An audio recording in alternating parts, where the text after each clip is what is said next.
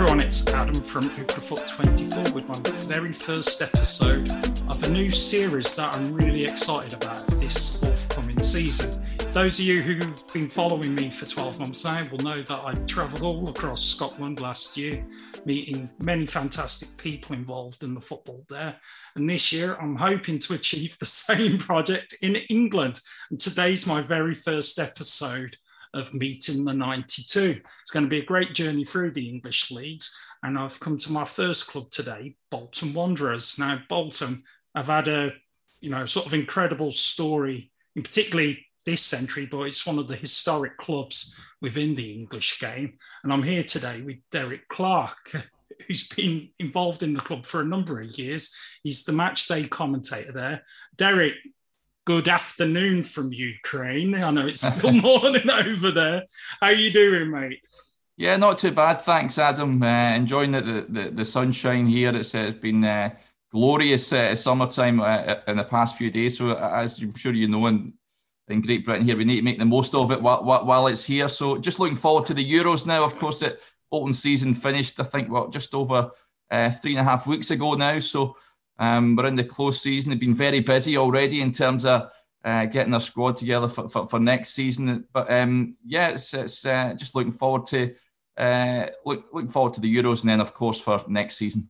Really is, and Grace, congratulations. Of course, yeah. Before we get started, it was a successful year. You bounced back out of League Two up to League One. So a real successful year for Bolton. It was. Would you say, are you hopeful there that it was a bounce and you're on the way back up? Or? Yeah, absolutely. I think the way they achieved promotion is very unique in the fact that they started off the season poorly. And they were way down. Even by February time, they were languishing down, and I think they were 19th position.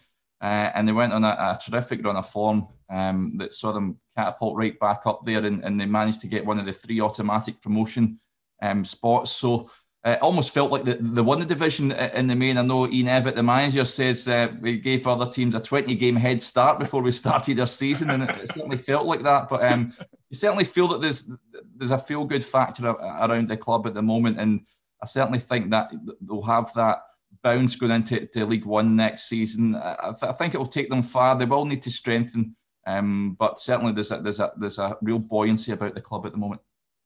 Now, of course, how did you first get involved with the club, by the way? Well, I was commentating on them last season for Bolton FM, the community station there, and also for the club's iFollow service, which is the club's TV channel, if you like. So that was my first full season covering them home and away.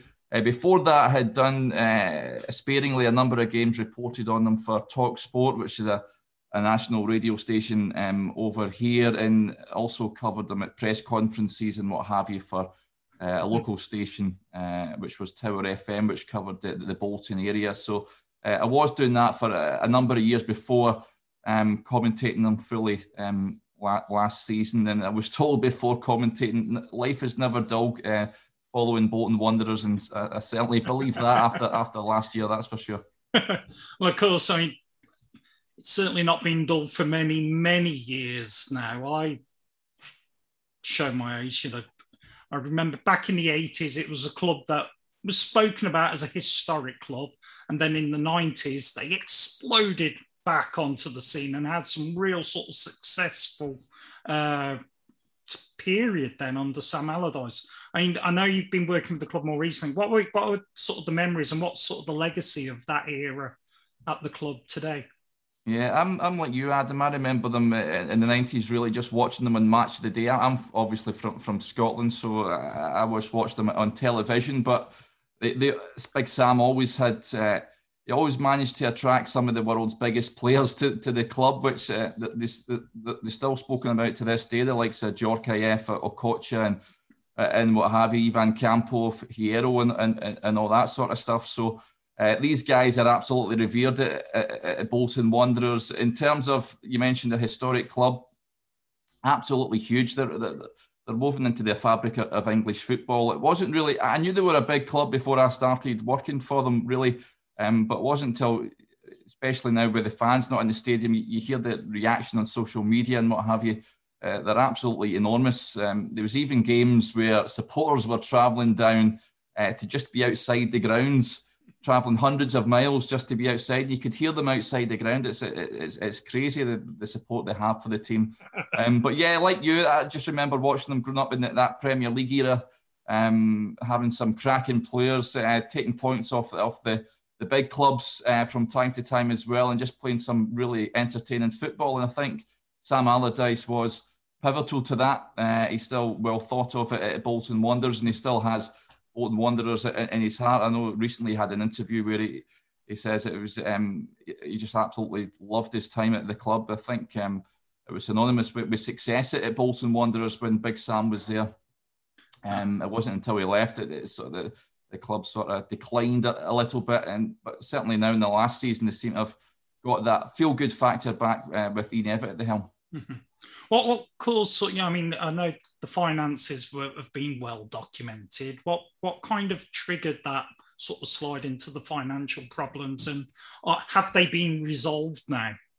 Well, that's the hope. That Football Ventures is a consortium, is a group that are in charge now, and there is a real feeling of goodwill towards them. Sharon Britton leads up that consortium, and you see videos of fans and Sharon and pictures and what have you, and there is that real connect there at the moment, which is really good.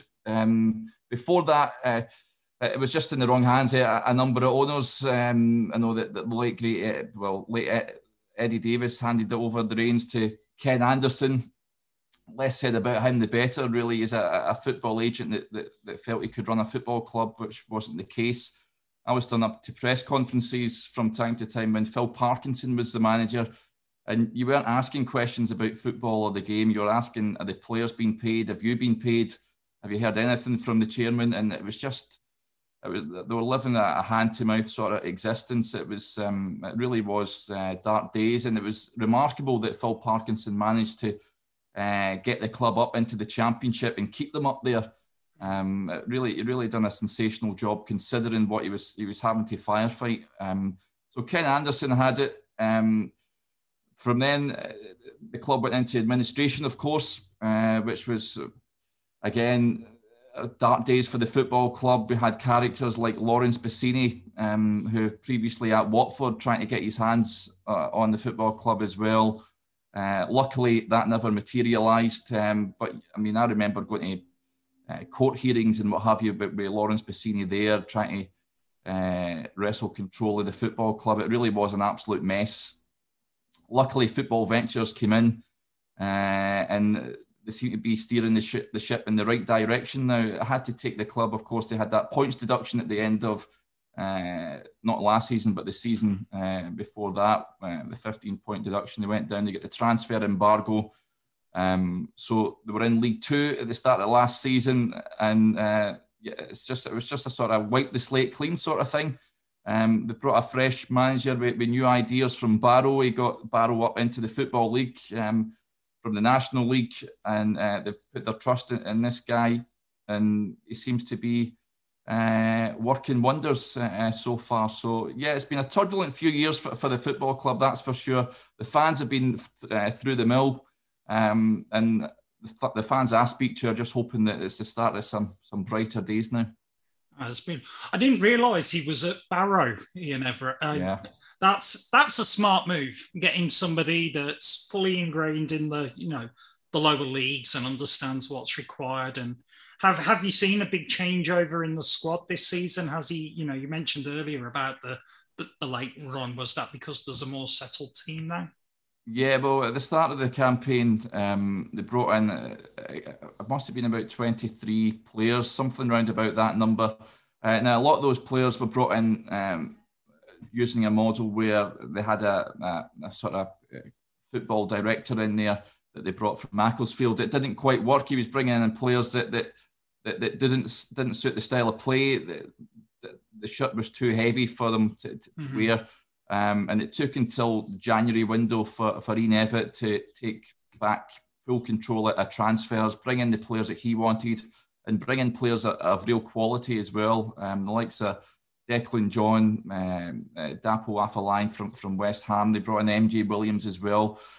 These are all players that have played at a higher level, and coupled with the fact that they brought Matt Gilks back in. Now, Matt Gilks was brought in by Ian Evatt as a goalkeeping coach initially, and then he brought in Billy Crellin, who he coached at Fleetwood. Now, Billy Crellin, a good young goalkeeper, but his confidence was shot to bits. So Matt Gilks stepped in between the sticks, and you could tell the difference straight away. I mean, you could hear him with the fact that there's no fans in the ground. You can hear him constantly barking instructions at his defenders.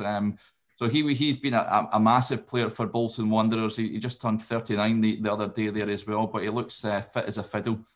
So that, coupled with the players that Evatt was able to bring in January, and the fact as well, remember, he likes to play football the right way. He likes to play it on the deck from the back. And I mean, it took his Barrow team a season to adjust to that, and for the players to adjust to his way of thinking. So it takes time to implement his methods, and I think it has sunk in with the players. It looked like fish out of water at the start of the campaign.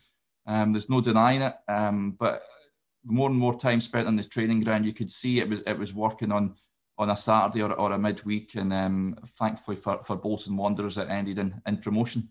That's brilliant. Now, of course, you've got that fantastic stadium up there, over there in the northwest. When did they move in? It was in the 90s, if I recall. Am I right? Yeah, that's right. Yeah, mid-90s. I'm sure it was. I think it was it 96 perhaps, or something like that. Around that time. Is there any sort of legacy of the old Brunton Park? I mean, that was a fantastic sort of historic ground. Are there any sort of memories dotted around of the old place? Yeah, but you do sense that. I mean, there is little mementos here and there as long as you walk into the football stadium. And what I like about the ground is that there's the statue in that loft house outside as well, which is terrific. An absolute legend, but with Bolton Wanderers, of course. You've got the Book of Remembrance as well. That's just at the entrance as you go into the football ground as well, which is it just shows you the community spirit, the family feel amongst the club. So that's good as well. I've spoken on a podcast myself where I interview ex-players, and I've had a few ex-Bolton players on that played at Burnham Park as well, and they speak of it had an atmosphere that was unlike anything else really. But all those the wooden stands where you come out from the dressing room, you can really feel the atmosphere, and it's something that you can't really replicate with regards to where they are now. But in saying that, it's an absolutely sensational football ground. As soon as you walk in, you know it's something special.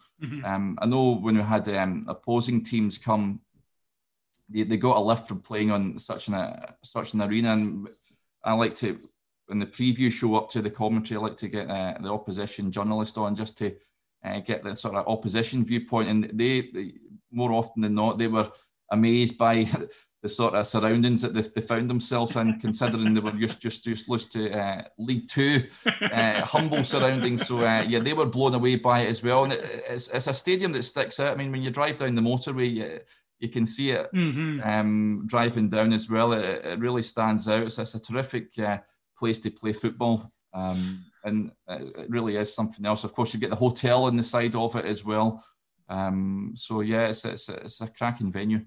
I just asked there because you said it's near the motorway. Where is it sort of located in relation to Bolton and sort of the centre of Bolton? And where was the old ground, if you don't mind me asking? It's in Horwich, so it's just outside Bolton. It's just it must be about a few miles outside the actual centre of the town.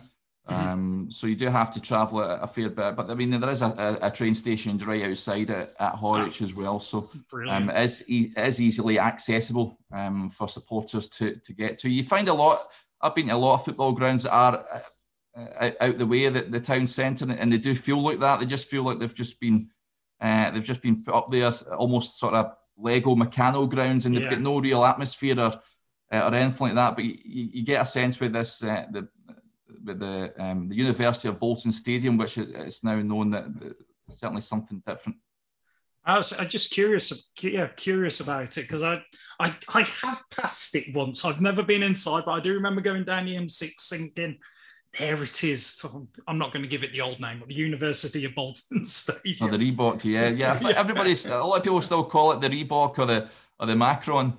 The Macron. I forgot that sponsor. But yeah, I always knew it as the Reebok as well. So there we go. Right, now I'd like to change sort of tangent a little bit. Something that for me is really important, and that something that came out during my Scotland series in particular is that sort of, you mentioned it, with the community spirit that is in the club. And you mentioned the Book of Remembrance there. Well, so with that way, how does the club sort of reach out to the community? Do they run any programs that engage the local community and support the local community? And have they done any sort of specific ones during, sort of the last 12 months during the lockdown to help people during the COVID era? Yeah, absolutely. I mean, like I said, they're a real community outfit. They've got the Community Trust at Bolton Wanderers, who do a fantastic job themselves in terms of going out. They've got different things in terms of soccer schools and supporting those that are maybe disadvantaged, perhaps in the likes of health, education and disability and all that sort of thing. Mm-hmm. So they do a great amount of work, the Bolton Wanderers Community Trust out there. They raise a hell of a lot of money as well. I know the press officer, Paul Holliday, as well, an absolutely fantastic guy.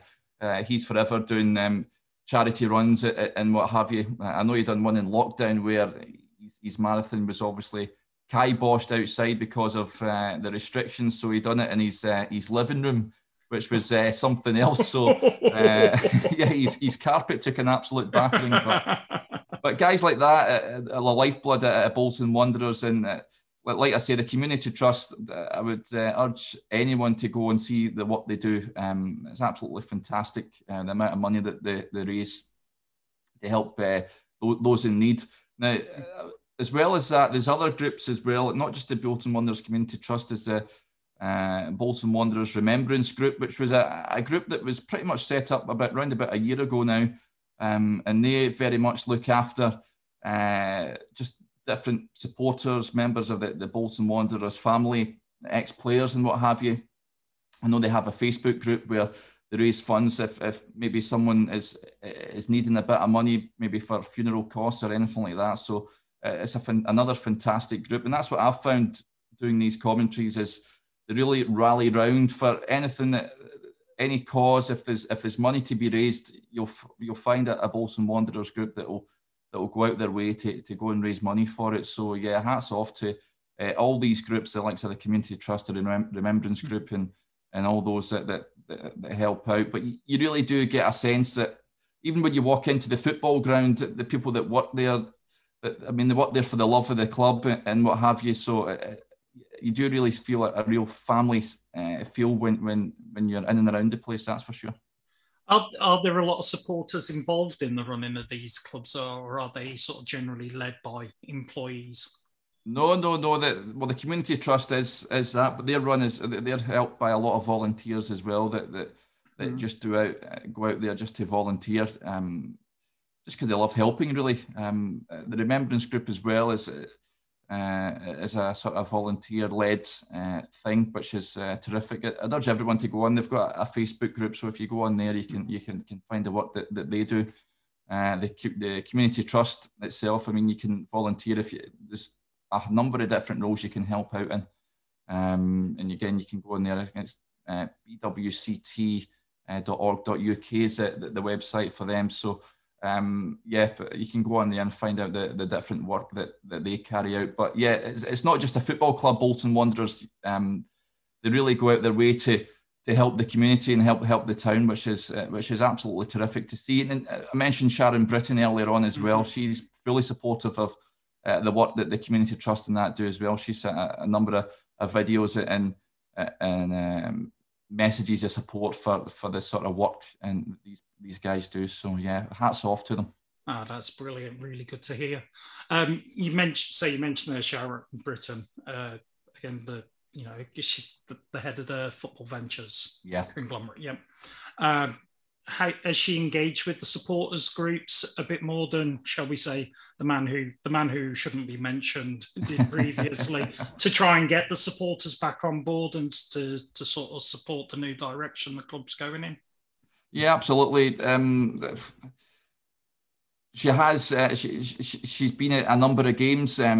She's been very visible. I think it helps when the team's winning, right enough. But yeah, you hear that from the manager as well. Though he speaks publicly and very openly about the relationship he has with Sharon Britton. It's very much an open and a trusting relationship that they both have, and you certainly sense that the club are in capable hands. You hear so many good messages, good positive messages from supporters towards Sharon, and also her family, which you see. I think it's our two boys that attend most games as well, and you see them posing for pictures with supporters and what have you. And you just sense that these are good people that are in charge of the football club. We're soon to find out the financial details and what have you. Of course, as I mentioned earlier on, the club coming out of that transfer embargo, which is a massive thing for the football club going forward. But there is certainly a sense that these people in charge of the football club are in charge. They know what they're doing. They're not there just to make a quick buck and just shaft the fans, for want of a better word, if you know what I mean. Yeah. Do completely. But it's great. I mean, it's great to hear. It's that after so many difficult years, that the club is heading in a good direction. Now, you mentioned earlier, Derek, sort of when you commentate and you bring up the opposition commentator or the opposition journalist, and they're blown away by the sort of, what is it in particular that really stands out? What are the wow factors of the University of Bolton Stadium, no longer the Red Rock? There we go. Well, I think I've been to a number of League Two grounds this season, and nothing compares to Bolton. Absolutely, it's something else, and that a lot. As I mentioned, opposition teams got a lift because they were playing it in such a stage when they came, and many of them got results, especially the early part of the campaign. Not just that, the pitch itself is like a bowling green now. With COVID and what have you, a number of pitches, not just pitches in the lower leagues, but even in the Premier League, they look a lot less in good condition because of, ground staff have been furloughed and they've not been tended with as much care as they perhaps would have been. But you can't really say that about the Bolton Wanderers pitch. It's looking in tip-top shape. They've really looked after it, and hats off to the ground staff for doing just that. It's been a terrific effort from all involved. But so you get that, as I mentioned there, it's such an iconic arena. The pitch itself is absolutely class. So I think that's really what sets it apart from League Two. I mean, the club didn't deserve to be in League Two. They're not a League Two club. They're aiming obviously to head back up into the Championship. They're in League One now, so League One, I can tell you, will be very interesting next season. Oh, it's going to be a cracker, isn't it? Really is. Wow. Yeah. Well, we'll talk about that in a second. I've got to ask as well, obviously you've been commentating this season during the lockdown. Were the supporters allowed in at the back end of the season? Did you get a game with fans in, or was that just Premier League? Yeah, unfortunately, no. I know in the playoff finals you had the supporters in, but unfortunately, fortunately for a Bolton perspective, they got the job done before they had to go through the playoffs, which was good. I don't think many supporters' hearts would have taken that.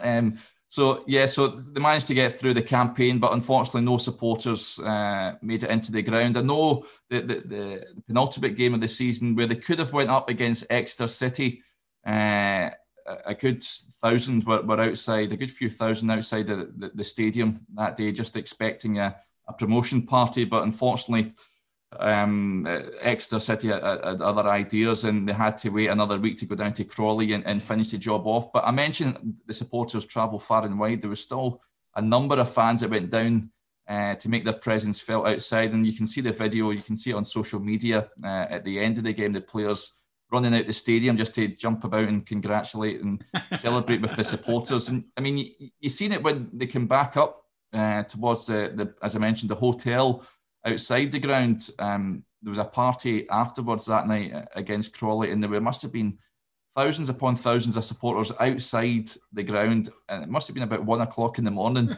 And everyone's seen, I mean, it was great scenes to see on social media and what have you. The players looking at a little worse for wear coming off the coach at the end of that 4-hour bus journey. But yeah, terrific scenes. Oh, brilliant. What was the atmosphere like pre-lockdown anyway? Did they, listening to you, I assume the atmosphere must be electric on good days. Yeah, absolutely is. Yeah. Like I say, I covered a number of games sparingly, just reporting on games, but at that time, the club was in the wrong ownership, so the atmosphere at times could be toxic. I know there was protests outside the ground and what have you at that time. And saying that, though, many people often talk about the game when the Wilbraham game when they stayed up in the championship. I think it was Bristol City they played, and they scored that late goal to maintain their championship status, and the place was absolutely rocking that day. And I mean, the Bolton fans, as I mentioned, this season, you've just got a sense of how enormous the football club is. I mean, it's worldwide that the fan base would have supporters messaging us from the likes of South America, Australia, and India, and what have you. You really get a sense that this is an institution. This football club. And certainly on match days, I know they're really looking forward to getting back in the stadium. I think they'll be back in for the start of next season. I know they've sold over 7,000 season tickets already. Wow. So they're really looking forward to getting the supporters back in. I mean, I'd imagine it's going to be pretty much a full house when they get back in as well, because of course they've not had that year of football. They're dying to watch this exciting young team that they've got as well. So it's going to make that first game back an exciting affair. Can't wait.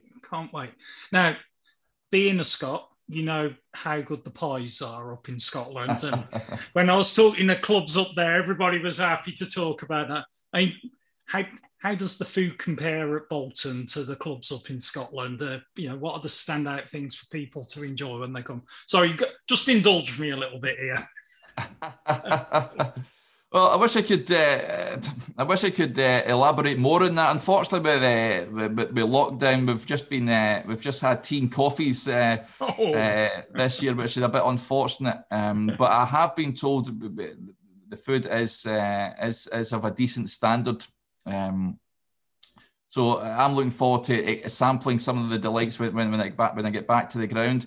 In terms of food elsewhere, some clubs stand out more than others. I know, where was it? Port Vale. Yeah, Port Vale was absolutely terrific. I mean, you're looked after, your tea and coffees, of course, and then you get your custard creams and what have you as well. So you wined and dined at Port Vale. At Exeter City, I remember they just gave us a big box of Yorkies, and they just said, help yourself, lads. So we had that. So some clubs certainly, push the boat out. I was actually looking forward to my trip to Forest Green this season, because I have been told that the vegan menu is second to none. It's really something else. I'm not a vegan myself, but I have heard great things. But unfortunately, with the COVID restrictions, we weren't able to partake. So that is certainly something, Adam, that I'm looking forward to next season, is sampling the delights.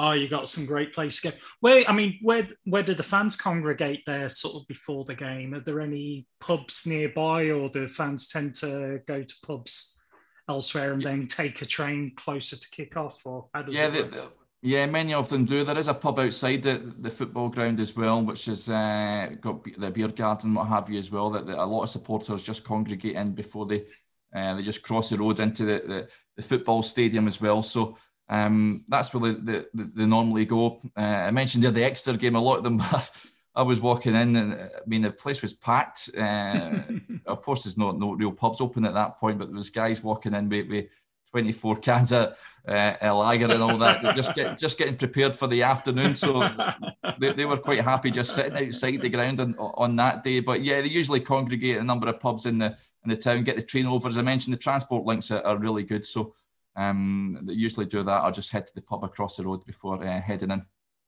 Great fun.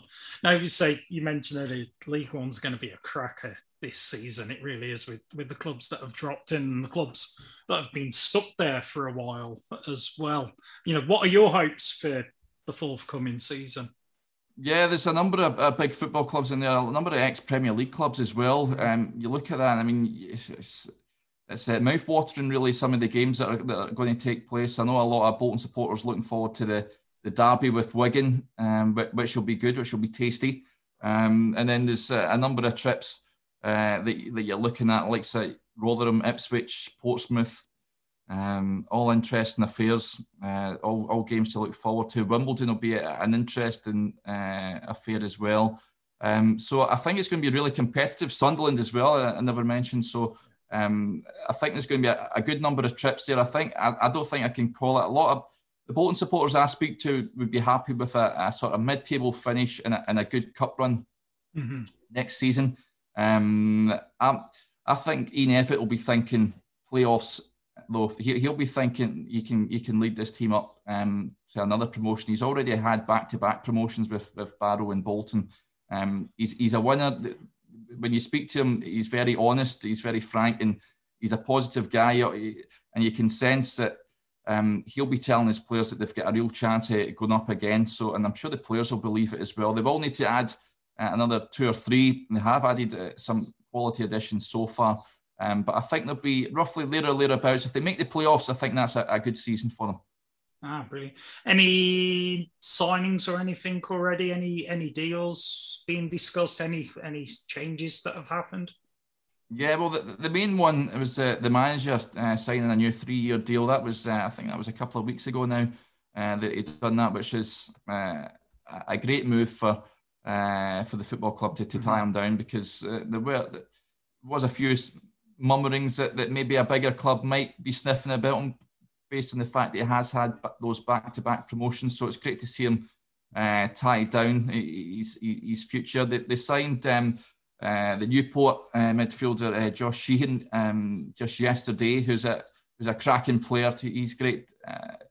Comes with a good reputation. He's not the only Welsh player that Bolton are hoping to bring back. Of course, Declan John, I mentioned earlier on, was on loan last season from Swansea. He's since been released. So everyone wants him to sign a permanent deal. Dapo Afolayan has done just that. As I mentioned, he was on loan from West Ham last season. He's signed on, which is great news. And another big signing the end of last week, was George Johnston, who was on loan at Wigan last season from Feyenoord. Now, he's a player that a lot of Wigan supporters were hoping they would sign at the DW for next season, but Bolton have managed to nip in and take him from under their noses. So, by all accounts, a guy I know who does the Wigan commentary says that he's a cracking player. So I think Bolton may have a player on their hands there as well. So these are, you can tell that they're not messing about here, Bolton. They want to get the players in the door pretty sharpish so they can start pre-season with pretty much the squad that they're going to be undertaking the campaign with, which is full credit to the manager. He doesn't want to have another last minute sort of deadline day transfer bonanza, really. Yeah. I think he wants a nice settled squad. I think the other big position that supporters want filled, it would be the goalkeeping position. Now, this last season, Ian Effett was one for not putting a goalkeeper on the bench. And there was a few scares when Matt Gilks, of course, 38 years of age, when he went down a couple of times, and you could just sense the angst in Ian Effett on the touchline. So you put a goalkeeper on the bench from time to time, but I think that's certainly something that they'll need to add just to give Gilks the competition as well. I think, he's a terrific goalkeeper, Matt Gilks, but you just wonder with his age and what have you, can he last another full campaign just himself? I think another goalkeeper alongside him would be would be beneficial. Definitely so. Definitely so. Been there a few times when I've seen a keeper have to hobble off, and you've seen the centre half put on the gloves, and you go, "Oh God!" But anyway, I wish you the best of luck for next season. It's going to be great to see Bolton, in League One and hopefully back up in the top leagues as soon as possible. It is absolutely great club. Really is a historic club. You mentioned Nat Lofthouse, a player that's one of those players that's defined English footballing history there, and these are the clubs that we want to see at the top of the game. So absolutely, yeah. Thank you so much for today, Derek. I've really enjoyed it. It's great to learn a little bit about the goings on at all the different clubs around the league. For people listening who want to follow the Bolton story a little bit more, where are the best places to connect with either yourself or the club on social medias? Yeah. Like I say, the Bolton Wanderers Twitter page is probably the best bet if you want to keep up to date with what's going on. And there's plenty going on every day, pretty much, whether it's new signings or new deals or what have you. So you can follow them just at official BWFC.